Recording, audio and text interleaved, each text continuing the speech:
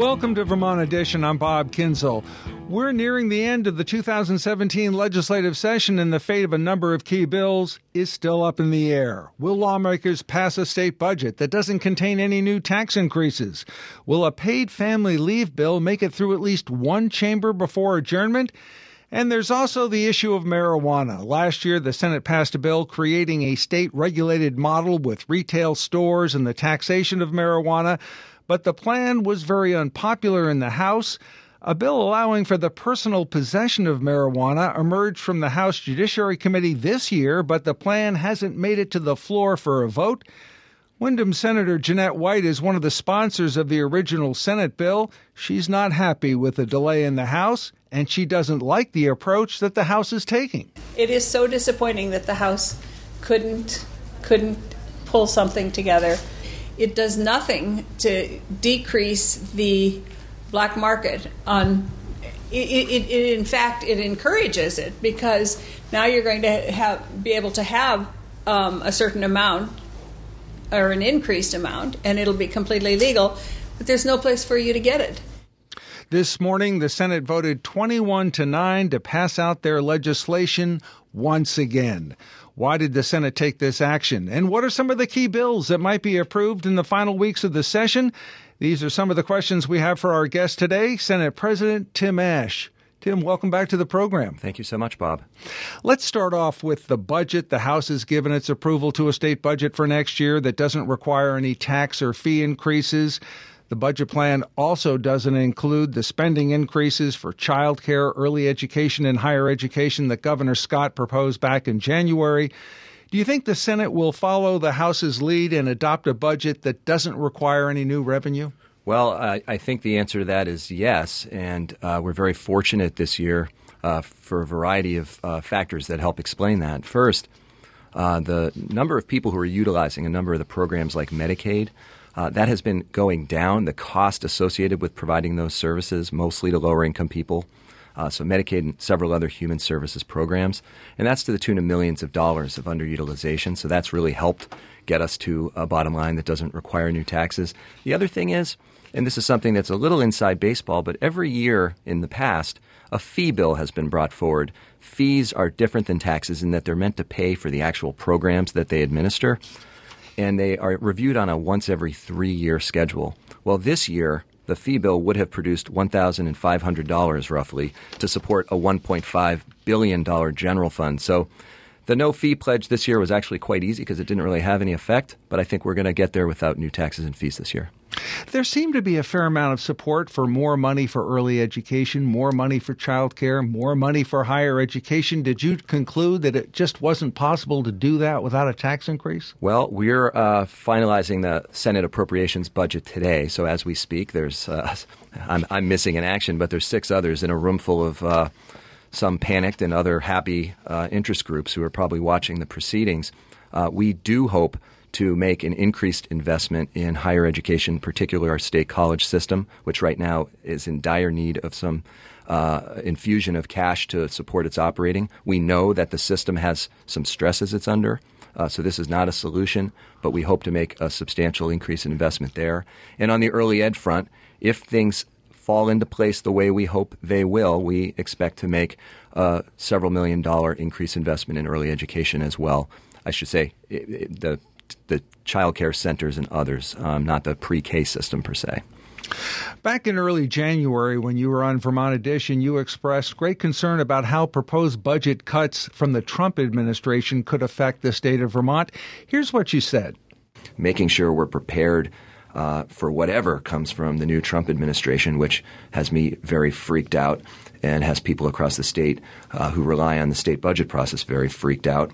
A state like Vermont, which is very dependent on Medicaid funding, the federal matching dollars. If we lost $100 million, I mean, I don't even want to tell you how devastating that would be, not just for the state budget, which is just a bunch of numbers on pages, but for the people who would lose their insurance, lose benefits, and so on. So is one of the major reasons you're not supporting a tax increase at this time is that you may need this revenue capacity come fall? Well, Bob, I'm going to tell you something, and I hope you'll just believe me. And first of all, I have to say, sometimes it's refreshing when you hear something you've said in the past and you don't recoil in horror at the words that came out of your mouth. But I have never arrived in the Senate. This is my 9th year, and I don't believe other members of the Senate arrive with their first order of business to figure out how to raise taxes. The first order of business is to decide what the state government should be providing in terms of programs and activities and investments. If existing resources pay for it, that's great. So it's only when we are not able to meet those needs that the first question is then how do we figure out how to put more resources on the table. But your larger question, which I will agree with, is that this is a time to be rather sober in our decision-making in light of the great volatility in Washington. I don't think we have any more clarity today than we did back when I made those comments in January about what we'll see either from the GOP Congress or the pressure that we put on it by the Trump administration.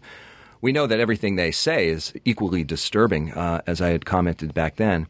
But in truth, we still don't have clarity, and we won't likely have clarity until late September, early October, when Congress hopefully passes a budget for the upcoming fiscal year, which is why, working with the Speaker and with the Governor, we're trying to just pencil in a couple dates in late October in the event that we have to come back and make major adjustments because of federal cuts.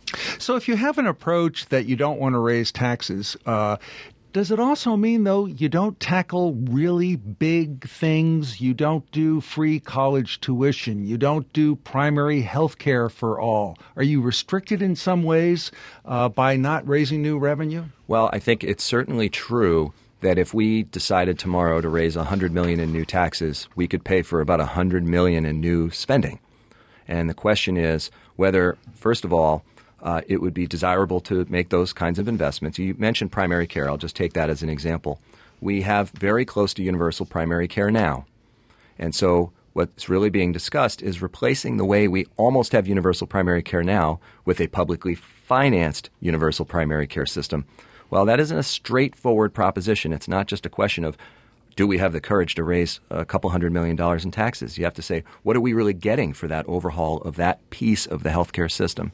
So are there areas that could use more investment? Sure. But we also have to make sure the programs are being run with high quality. And so there is always a first order of business, which is to make sure the programs are being run properly, that the investments we currently make are being utilized to their fullest, before we then turn to the next question of how to pour more money into it. Let's talk to Paula, who's calling from Enosburg. Hi, Paula. Welcome to the program. Hi there. Senator Ashe, I'm glad that you mentioned universal primary care because that's what I wanted to call about.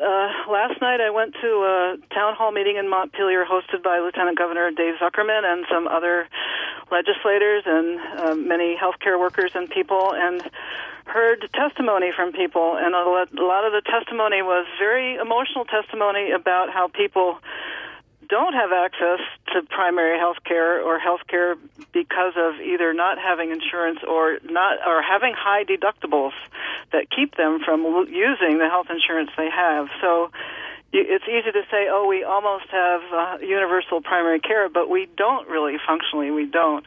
And this, the universal primary care bill had 14 sponsors. It was the chances looked good. It wasn't involving any costs. It was actually just asking the state fiscal office to come up with 3 different possible ways of paying for it. So it was just further looking at this idea. And this is such a forward-looking, cost-saving, and life-saving, sensible bill that's covering a basic, sort of the best investment in healthcare that we can have at a relatively little cost. But it's just extremely disappointing. Nothing happened with it, and I'm just wondering why did it die in the Senate? And you spent 3 weeks talking about whether doctors should get free food from lobbyists, but you didn't spend any time talking about a program that would, in it being implemented, would save lives. So why not? And what's its future next year?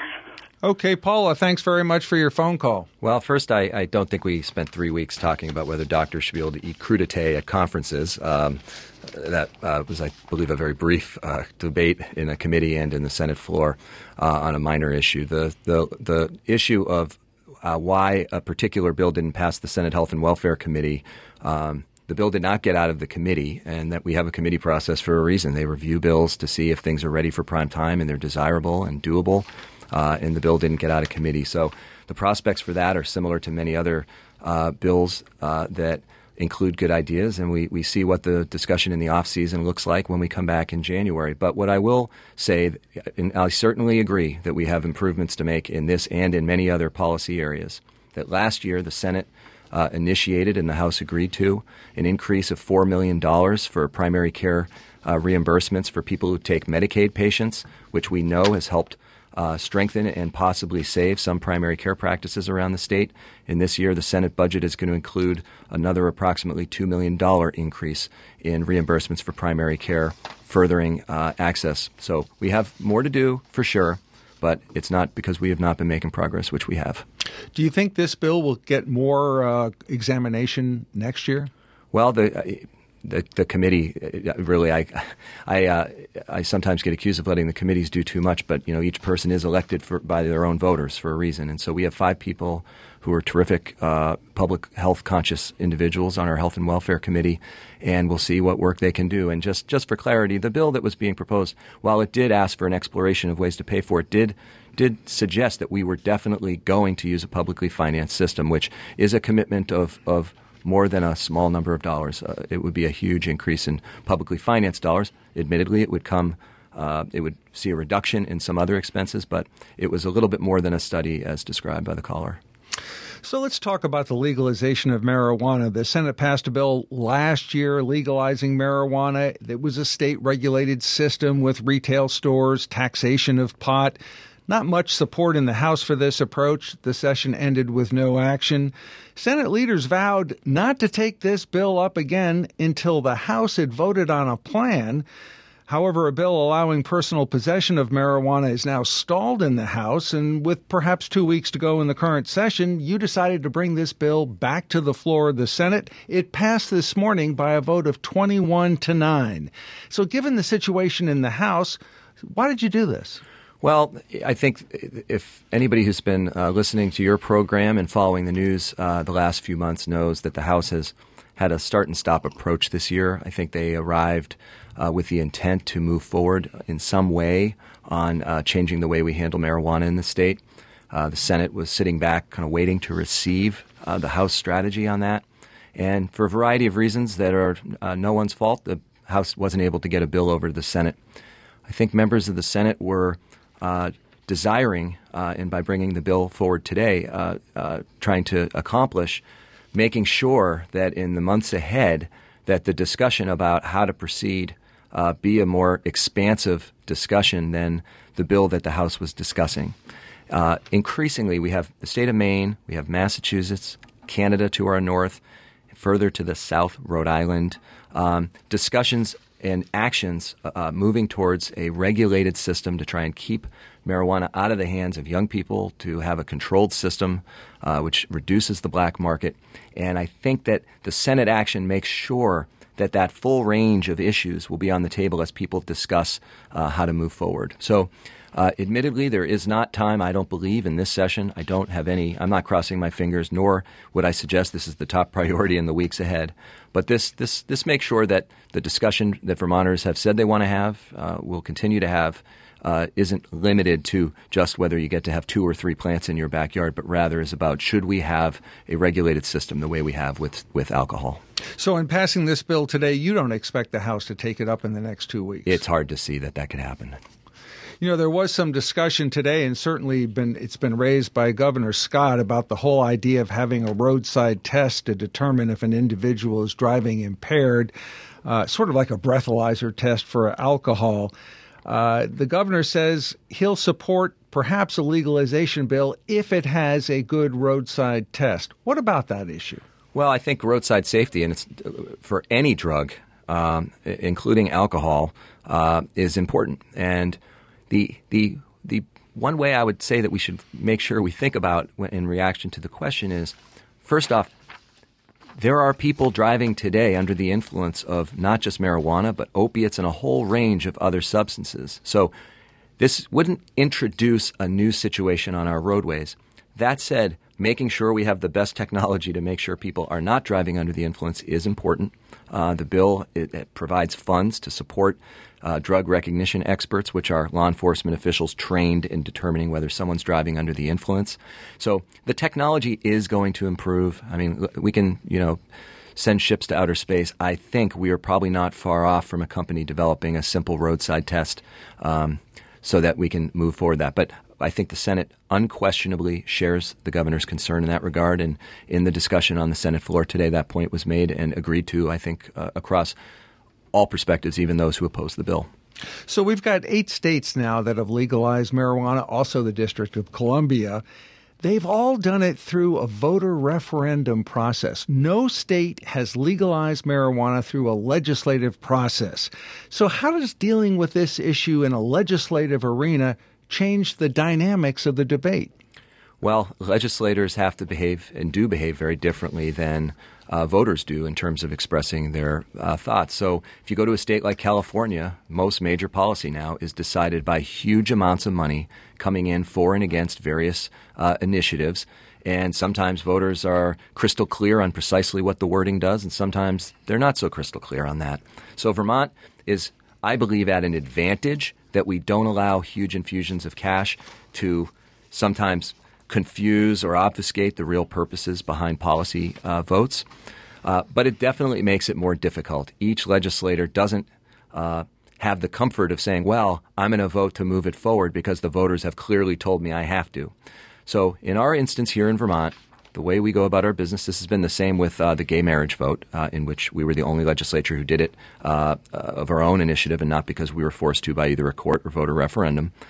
We have to say honestly when we run for election how we stand on these issues. And if the voters don't like our approach on that issue or a number of issues, they send someone else. And so it does make us more accountable and personally responsible for the outcome of policies. In my opinion, that's a good way to go about things. Let's talk about health care again for just a second. The Scott administration this week said it'd like to have a uniform health care policy for all teachers, one where the state would negotiate those health care benefits. The state's teachers union, the Vermont NEA, strongly opposes the idea, says the plan will take away the bargaining rights of teachers at the local level. What's your position on this? Do you support a statewide health care contract for all teachers? Well, I should begin by saying I don't want to be involved in a proxy war between press releases from the teachers and the governor's office. I'll start. The proposal is arrived rather late. I think when we're planning to adjourn in about 2 weeks, this is a very serious and substantial policy change. So just from a timing point of view, it's a rather unusual timing to be dropping a proposal this grand in its scale. I have believed firmly in collective bargaining just as a matter of principle, dating back to my time on the Burlington City Council. And this really is a departure from that because typically in a union negotiation, the employer and employee sit down and they hash it out. In this case, you would be having that negotiation occur between people who are not in an employer-employee relationship. So as a general matter, I would say that it starts from a position of not supporting this at all, although if there are ways to save money in our healthcare expenditures in general, but also through our teachers' plans, I'm open, and as is the Senate, to discussion about that. Well, Justin wrote us and wanted to know why you're opposed to helping local school boards find savings in a way that makes certain that teachers don't have to pay more. Justin thinks it looks like you're working for the unions and not the taxpayers. Well, I don't know what Justin would be referring to because as far as I know, yesterday 2 press releases were sent, which is the first anyone has heard about this proposal. So it's not as if the Senate has been marching in the streets arm in arm with anyone. And frankly, I believe there's no more than 3 members of the Senate who have even seen a piece of paper which articulates what this plan is. So what I'm really trying to describe to Justin and anyone else listening is that if you're going to make a substantial change that affects tens of thousands of people in Vermont who happen to be teachers, their healthcare policies, you can't, with 2 weeks left, hand the piece of paper to 3 or 4 people and then start accusing people of being recalcitrant for not already having arrived at the conclusion you hope they'll arrive at. So if this has any merit, it will have to be something that would be considered in the future, but I know that it will be largely uphill for reasons that are embedded in decades of decision-making that has honored the relationship between employer and employee. We got this email from Cheryl, who wrote, I've heard about a $35 million housing bond that would address some important affordable issues in the state. Are you going to pass it? Well, I think there's a strong desire to do so, both in the Senate and the House, and I know the governor as well. This is a proposal housing groups have been talking about for a little more than a year, and I was happy to see it in the governor's budget. The governor's budget, the downside was that it did not finance itself. It required making cuts somewhere else in the state budget. So what we've expressed to the House and to the administration is that we would like a construct that pays for itself internal to this new housing initiative. For sure, housing at all income levels, we could use more of it. And so it is certainly not a dead proposal at this point. We're just trying to find a way to do it that doesn't gore someone else's ox. Well, I don't know if I said that one quite right, but I think you get the point. I think we got the point. Let's talk about the minimum wage. At the start of the session, it seemed like there was a fair amount of support for legislation increasing the minimum wage to $15 an hour by 2020. But as the House explored this issue, concerns were raised about the bill. The House discovered some people would lose some of their state benefits with a higher minimum wage because their salaries would exceed eligibility levels for these programs. You know, in your speech back in January, you talked about the need to address poverty and income inequality in Vermont. Are you disappointed by the lack of action by the House, or does their lack of action actually make sense? Well, on this one, I'll take responsibility on behalf of the Senate, because the Senate, of course, can advance a minimum wage bill before waiting for action from the House. Our approach has been, and I absolutely believe that the fundamental judgment on how we perform, looking back a few years from now, is what we've done to decrease income inequality and give more people at the bottom end of the income spectrum a chance to have a good life here. But when you do that, there are consequences to some of the votes you cast. So the minimum wage increase is something that most members of the Senate are ready to stand behind, but they want to make sure we don't have those unintended consequences, particularly of reducing the child care benefit that people get. So on the one hand, we would be happy to see more money in the pocket of a young, low-income parent who happens to be getting minimum wage today. But if it means they will lose child care benefit and no longer be able to go to work in the first place, we haven't really solved that problem. So what we have said in the Senate is that the first major policy bill we will be voting on when we come back in 2018 is a minimum wage increase. But my hope is that when we do so, it will also include some remedies to avoid some of these what are called benefit cliff issues, which discourage people from working. So do you have to have benefits that are sort of phased out?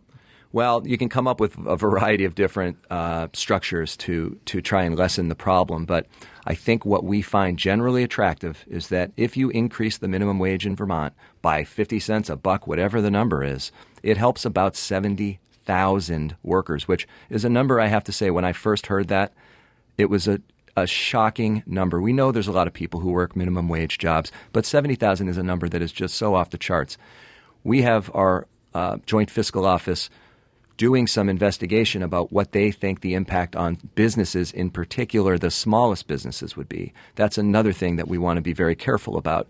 If there's any job loss projected from an increase in the minimum wage, we want to know what we're getting into so that we can try and minimize those kinds of disruptions to employment. What about paid family leave? House Ways and Means Committee has passed out a scaled-back version of this bill. It would now provide up to 6 weeks of paid leave, a small payroll tax as well, imposed on employees on their salaries up to $150,000. What are your thoughts about the House approach? Well, I'll say there are members of the Senate who very much support some kind of paid leave bill. The original paid leave proposal that moved out of a first committee was entirely on employees, and it added up to about $80 million. And I guess the way I'd say the Senate has viewed this is that we know that it's attempting to provide a meaningful benefit to those people who get some kind of sickness or pregnancy or several other things that would qualify them to be home and receiving some income replacement. But with the minimum wage, the current construct is that it would, if you increase the minimum wage, approximately 70,000 Vermonters would see a direct benefit, and then a subset, 6,000 or 10,000 people, we have to figure out a solution around the child care benefits and the other programs they might lose as a result. Paid leave would be a cost to even more workers than that, but with a benefit that would only accrue to those who actually take the paid leave benefit. And so it kind of reverses the number of people who benefit and flips it on its head. So I think our first order of business in the Senate has been that we will increase the minimum wage because we think it has the most direct benefit to close that gap between the two Vermonts I described in January. So if you have a paid family leave bill, should the cost be shared between employees and employers? Well, every other state that has proceeded in any manner on that has had it be divided. I believe that I'm right on this, has divided it in some share between the employer and employee. The saleability in the Senate, I think, is quite hard if it's 100% on the employee. But since the bill is still moving through the House process, I can't say for sure quite what we will receive if and when we receive the bill. Let's talk to Martin in Fletcher. Hey, Martin, welcome to the program. Hi, I'm sorry. It's Mark. Okay. Sorry about that. Yeah. Yes, thank you for taking my call. It's been very interesting. I would like to ask Senator Ashe, I have a very strong feeling about lack of transparency in process, information, and access for the public to a lot of the committee decisions that can be easily stymied by small special interests once they get out of the House, and it's just lack of access and transparency that, for example, the Attorney General's office concerning public records, how Mr. Donovan has been, a strong proponent of transparency, but when it comes down to it, it's holding on to that information that benefits special interests every time, gas, you name it. Well, it's an interesting challenge for many public agencies in Vermont, not just the legislature, but even down at the local level. I'll say that striking the right balance between being transparent and accountable to the taxpayer, but also freeing up some time from being transparent and accountable to actually keep moving forward and doing things. Public records requests, for an example, under the past administration, we actually required, I believe, a full-time person just to respond to the constant barrage of public records requests from various citizens, some of whom were out of state. In the Senate, the first bill out of our Government Operations Committee this year was a Senate ethics bill, which meant to provide more disclosure to the public about the activities in government. It was not a perfect bill. No bill that comes through really is perfect, but it was a start to providing more insight into the decision-making process, knowing that it also reserved the right to make modifications in the future if need be. Let's turn to Nicholas, who is calling from Shelburne. Hi, Nicholas. Welcome to the program. Oh, hi, how are you? And Tim, hello. I think we met over the Judiciary Committee quite recently regarding House Bill 143, which is the Transportation Network Company vehicle bill. Anyway, the Senate may be passing this. It's actually a taxi cab bill. Do you think it would be better if the local municipalities still retain their right to do taxi cab licensing, et cetera, et cetera? House Bill 143 is really a taxi licensing scheme on the part of the TNC companies such as Lyft and Uber. What are your thoughts on this bill that's going to the Senate, or maybe going to the Senate floor for a vote this session? Well, thanks, and I do remember meeting you. And I would say that the bill, first of all, just for the listeners, is still working through the committee process. It's in our Senate Finance Committee right now, I believe. So whether it meets the end of session deadline here, where the sand in the hourglass is running low. But I think the intent of the Senate is not to fundamentally uproot the right of communities to have their own regulations. On the other hand, we have this new economic model of companies who have drivers for hire, basically Uber and Lyft are two examples. And one of the major concerns that motivated taking some action, I'd say there were really two. One is making sure that the insurance protections are in place, both for the driver who is logged in to be one of the drivers for one of these services, for the passenger who happens to be in one of those vehicles, but also for pedestrians who might get hit by people who are driving around as part of an Uber or Lyft or some other service. So that's one part of the equation. The second is the background check piece, which I don't know if you follow the news, but in Massachusetts they found thousands of Uber drivers, it turns out, failed the background check, and it wasn't just for suspended licenses. You had sex offenders and violent criminals who were some of the people who ought not to have been driving people for hire but were. So there are still details to work through, and I'll be following up with other committees to make sure we're not inadvertently handcuffing our local communities. We had a question from one of our listeners about the name Vermont and marketing Vermont products, and we certainly see that with maple syrup. This involves beer and a company on the West Coast marketing Vermont farmhouse beer.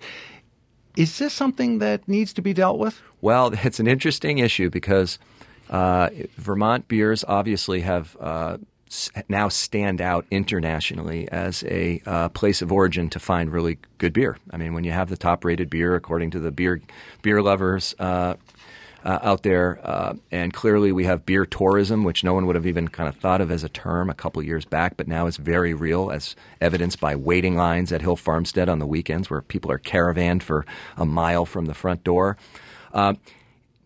But we have to be protective of that culture and that brand and that identity of our Vermont brewers. And we've reached out to the Attorney General's office to start exploring whether uses of the term Vermont in various beer labels and beer types is a breach of our place of origin rules. Many people will be familiar with the Mackenzie of Vermont enforcement a number of years ago, also Cabot, which has had to change its labels. At the same time, we don't want to allow other people to appropriate the value that's been created by Vermont brewers. And I'll give an example. If you were driving from southern New England up to Vermont, and all along the New Hampshire border, New Hampshire breweries were saying they had Vermont ale, Vermont farmhouse this, Vermont that. The question is, does it make someone less desirous of continuing their travels up on 89 to get into Vermont and go to the Vermont breweries? There is an economic consequence if that occurs. So we want to be protective. We're working with the AG's office to see what we can do about it. We've got just a minute or so left, but what's been the most challenging part of your job as Senate President this year? Well, and the most human side of it is that as much as I thought I'd figured the place out, every day I learn a ton of new things, both in terms of my abilities and what I need to get better at in terms of working with my other 29 colleagues, but also this interaction between the House, the Senate, and the governor's office. And it's really a three-way negotiation that's happening at all times. But like I said before, one of the things that I feel so fortunate about is there are 29 other people in the Senate who are really wonderful people, which makes all of it so much better. And in fact, in 9 years, I probably served with, 300 legislators. There's been maybe 2 or 3 who I didn't think were the nicest people. 99% isn't so bad. So possible adjournment in 2 weeks? I think we're pretty much on target for 2 weeks from tomorrow. Of course, things can happen that require us to either take another day or two. I've always defied people who get obsessed with the adjournment date because I've seen the legislature make $1 million problems in order to save $30,000 or $40,000, and I don't want to contribute to that. We'll be following many of these issues in the weeks ahead. Senate President Tim Ashe, many thanks for being on the program Bob, today. Thank you.